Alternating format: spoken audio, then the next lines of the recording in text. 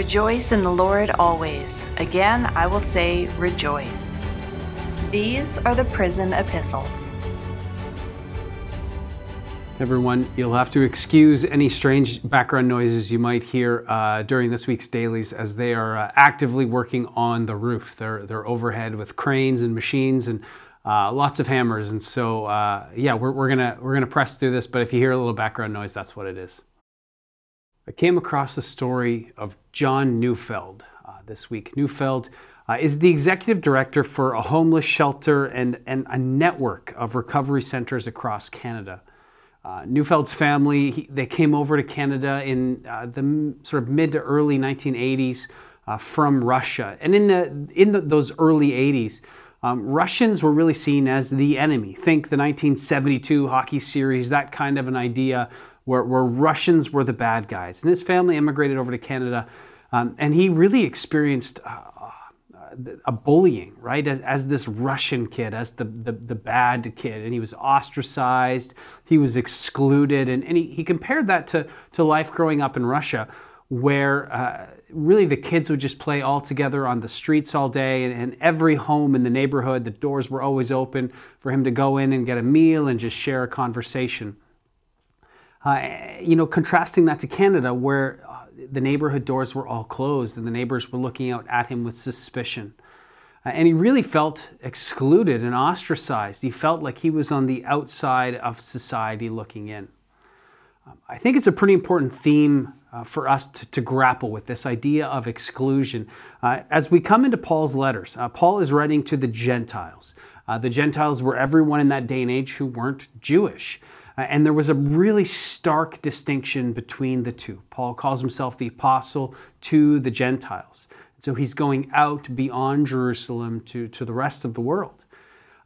In that day, the central part of Jewish society was the temple. It was the most important place for them sort of physically. Within the temple, there was the Holy of Holies, and that was separated off with this large curtain, and only the high priest, only once a year after sort of drawn out and pretty major preparations, only once a year could go into the Holy of Holies. And it was so separate and revered that they would have a rope tied around their leg in case there was something impure in their life and they fell down dead in the presence of God. And so there was the Holy of Holies, and then outside of that there was sort of it was part of the temple, but separate from the Holy of Holies was the area where the priests would go and they would offer incense and sort of do their priestly duties. And so that was sort of the next area beyond the Holy of Holies. And then outside of that, there was the Jewish courtyard outside where the Jews would gather, where sacrifices were made. And then there was a dividing wall. And we still have remnants of this dividing wall today. Beyond the dividing wall was the court of the Gentiles. And that's as close as the Gentiles were allowed to come to God's presence. There were all these barriers in place. And on this wall that separated the court of the Gentile and the Jews was this inscription, which said, "No foreigner is to enter within the forecourt and the balustrade around the sanctuary. Whoever is caught will have himself to blame for his subsequent death." So this is how seriously they took this division, the separation between Jews and Gentiles. There was animosity and there was hatred, really. And the Romans even allowed, to a certain degree, the Jews to prosecute this law and to punish people for crossing over. The Romans kind of appeased the Jewish leadership with the ability to prosecute this thing. And the attitude of the day of between Jews and Gentiles is even comes up in a historian from the day who said, the Gentiles, said the Jews, were created by God to be fuel for the fires of hell. That was the way the Jewish people in that day viewed the Gentiles. That was this animosity and division. It was not even lawful to render help to a Gentile mother in her hour of sorest need. So in the pains of childbirth, for that would simply be to bring another Gentile into the world. So you get this sense of the kind of separation there was and exclusion there was when Paul is writing. Paul himself is actually in prison being accused of taking a Gentile across that barrier. He didn't, but he was accused of it, and that's why he's in prison. So again, for trying to break down, he's accused of breaking down this barrier. And so we pick up the text here in Ephesians. Ephesians chapter 3, Ephesians chapter 2, starting in 11. Therefore remember that at one time you Gentiles in the flesh, called the uncircumcision by what is called the circumcision, which is made in the flesh by hands. So again, he's writing to Gentiles in Ephesus. And this is sort of a slang derogatory term that as a Jew, he used to use towards the Gentiles, calling them the uncircumcised. It was derogatory slander. Remember that you were at that time separated from Christ, alienated from the commonwealth of Israel, strangers to the covenants of promise, having no hope, and without God in the world. So he's saying that as Gentiles, you were on the outside of this covenant. You were excluded, that there was a barrier, that you could not come near God, that you were hopeless. Verse 13, but now in Christ Jesus, you who were once far off have been brought near by the blood of Christ. For he himself is our peace, who has made us both one and has broken down in his flesh the dividing wall of hostility. Literally that barrier, that barricade, that wall that separated Jews and Gentiles, that in Christ, not only has he broken that down, but he's also torn open the curtain to the Holy of Holies, to God's presence itself.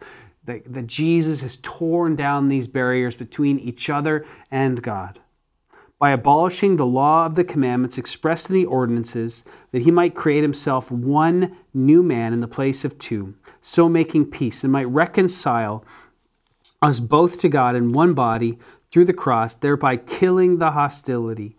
It's the fulfillment of the old covenant to Abraham, that through Abraham all the nations of the world be blessed. That in Jesus now there is not just this division between the Jew and the Gentile, but now there's one new covenant, one man, not two.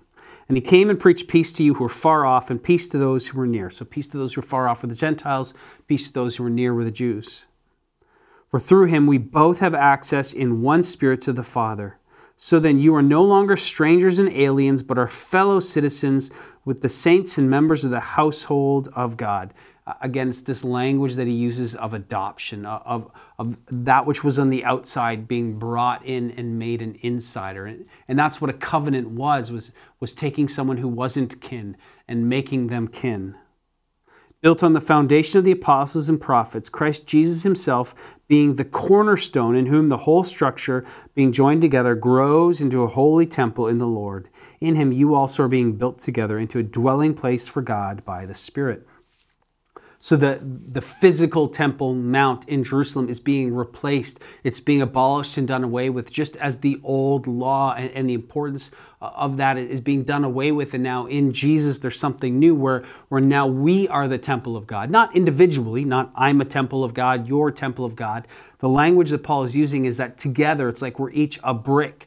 And together we build the temple of God, new temple, that the Spirit dwells not only just within me, but within us corporately, both Jews and Gentiles, all nations, tribes, and tongues around the world, as we are now the temple of the Holy Spirit. We see throughout Scripture these images of two brothers, right? It's a recurring theme all the way through, that there's the beloved son, perhaps, and then there's the rest of the family, which feels ostracized and pushed aside. You see it with Cain and Abel. We see it with Shem and his brother. Shem is the favorite. We see it obviously with Ishmael and Isaac. Isaac is the beloved son, and Ishmael is sort of thrown aside. We have Joseph and his brothers. We see the prodigal son. In the New Testament, Jesus tells the story of the one son that runs off and the one that stays. And there's this constant theme of animosity between two brothers. And we kind of see the same idea in the Jews and the Gentiles, which kind of goes all the way back again to sort of the Ishmael and Isaac kind of idea. But it's like in Jesus, there's this reconciliation, that it's Jesus who is the beloved Son. Jesus, God the Son, the beloved Son of God, makes room for us, the wayward children, those who were on the outside, those who were excluded, those who were ostracized, that through Jesus the Son, there's room made in the family for us. I think it's important as we come to Ephesians and read a passage like this, that I don't think anyone in our church has a good Jewish stock that we come from. We don't have that pure sort of Jewish bloodline, that all of us come from a line of godless pagans. That at one time we were excluded. At one time we were on the outside. At one time we were hopeless in our sin, that we were not part of the covenant people. But Jesus has made a way. Jesus has broken down the barrier for you and for me, that Jesus has brought us into the family by adoption. And we see it over and over here in this section alone. In verse 14, we see that he is our peace, and that is God the Father adopting us into the family. We see in verse 15 that Jesus makes our peace. That God the Son is our redemption. He buys us out of slavery by paying the price for our sin on the cross. And we see that in verse 17 that he proclaims our peace. And it's the Spirit who seals us with the inheritance, that we are marked as his because the Spirit dwells within us. And so the responsibility for us then is always we see what God does first and we respond in kind. We're told that we are to love because he first loved us. That's in John 13. And so I think there's an expectation on us, those who were far, we were excluded, we were on the outside, but through Jesus we have been brought near. We've been brought into the temple and have become the temple. That there's an expectation on us because we've been brought near, that we are to go and find the outsiders, that we are to find the excluded and to welcome them in. We welcome because he first welcomed us. Having grown up in the church, I think sometimes we just lose sight of that God owes us nothing. That the fact that we were welcomed in, that we were brought in, that we were adopted is a sheer act of grace. And sometimes we just need that perspective, I think, of I was once on the outside. I was outside the walls. I was excluded and other, but Jesus brought me in by grace. And so it should drive us to go, who am I being called to welcome in? And so the call today is just to reflect on and think about who in your life do you see as the outsider, the excluded? And is there anything that you can do to make them feel welcome, to make them feel noticed? Maybe it's to invite them into your home for a meal. Maybe it's to take them out for a coffee. Maybe it's just to slow down and ask them questions about themselves. Let them talk. Let them feel noticed, and to invite the excluded and the outsider in. Maybe it's inviting them into your house church or inviting them here on a Sunday morning. How can we be part of God's mission of taking the outsiders and inviting them in? Just as he has done for us. Let's pray. God, we thank you that though we were once on the outside, excluded, you owed us nothing. God, you made a way for us. You broke down the barriers in Jesus and you made us one. I know that we take that for granted every day. But God, give us the perspective of seeing it anew and worshiping you for your grace and your inclusion of us into your kingdom, into your family. In Jesus' name we pray. Amen. We'll hope you have a great week. We'll talk again soon.